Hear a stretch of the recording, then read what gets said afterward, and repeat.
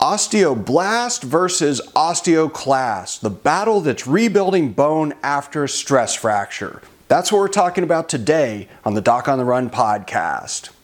So the big question is this: how are runners like us, who don't like hearing doctors say, just stop running, who know that we simply have to stay active, how do we heal in a way that lets us stay strong, maintain our running fitness, and keep preparing for the next race, and still heal without making the injury worse?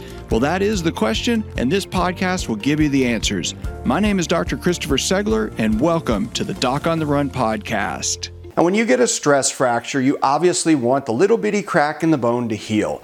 And how do you do that? Well, you do a couple of things. Number one, you have to actually leave it alone and stop bending or torquing or twisting the bone in a way that actually led to the crack in the first place. And then you have to let the healing process take place. So at first you have inflammation, and then after the inflammation goes away and you get some collagen stabilizing the bone, forming what we call a bone callus, you start to get ossification of the bone, where it turns into hard, solid bone that you can run on.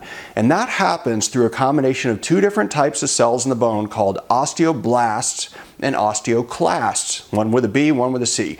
Now, one of them builds bone and the other one takes away bone, and you have to have them together. Why? It's really simple. When you get the soft callus and you have ossification starting, you get woven bone, or sort of looks kind of like sponge-like, that actually forms in all different directions in a web that creates a little scaffold, and it's fairly stable, and it holds it more stable than the soft callus. However, you have to make it really solid when you have something like a metatarsal stress fracture, and that comes through the remodeling process. So basically what you have with the osteoblast cells and the osteoclast cells working together is that you have one cell that goes down a row and actually eats away this disorganized bone, and then another one comes behind it and lays down bone in a linear fashion that's very rigid and stable. And if you look under a microscope at a bone that's cortical bone, and you look at the structure of it, you'll see these circles all lined together like bundles of pipes lined up together. And all of those linear tubes of bone are called Haversian canal systems, and they actually make the bone significantly stronger. And you really want that strength if you want to run on it and not have it crack again.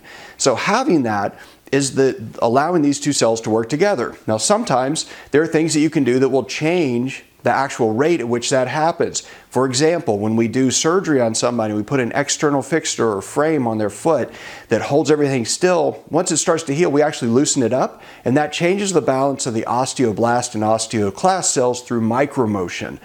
You can also use a bone stimulator. A bone stimulator actually creates negative potentials that change the balance of the osteoblast and osteoclast cells within the bone to change the remodeling process. And that's one of the things that is sometimes recommended if you're starting to get what we call a non-union, where the bone is not actually healing. But if you understand that you have to really pay attention so that you don't get to the point where it's not healing, is really the important part. A lot of times runners will say, okay, well, it doesn't hurt that much, so I'm going to run on it. They start running on it, but it's swelling. That's a bad sign.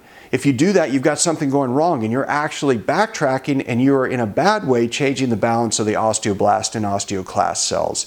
So you've got to pay really close attention to your foot. The name of the game with a stress fracture is not waiting for the next doctor's appointment. It is not waiting for the next x-ray. It's making sure that you understand how to watch and pay attention to the pieces of the puzzle that you actually can monitor yourself as an athlete who learned how to basically do the same thing when you were training.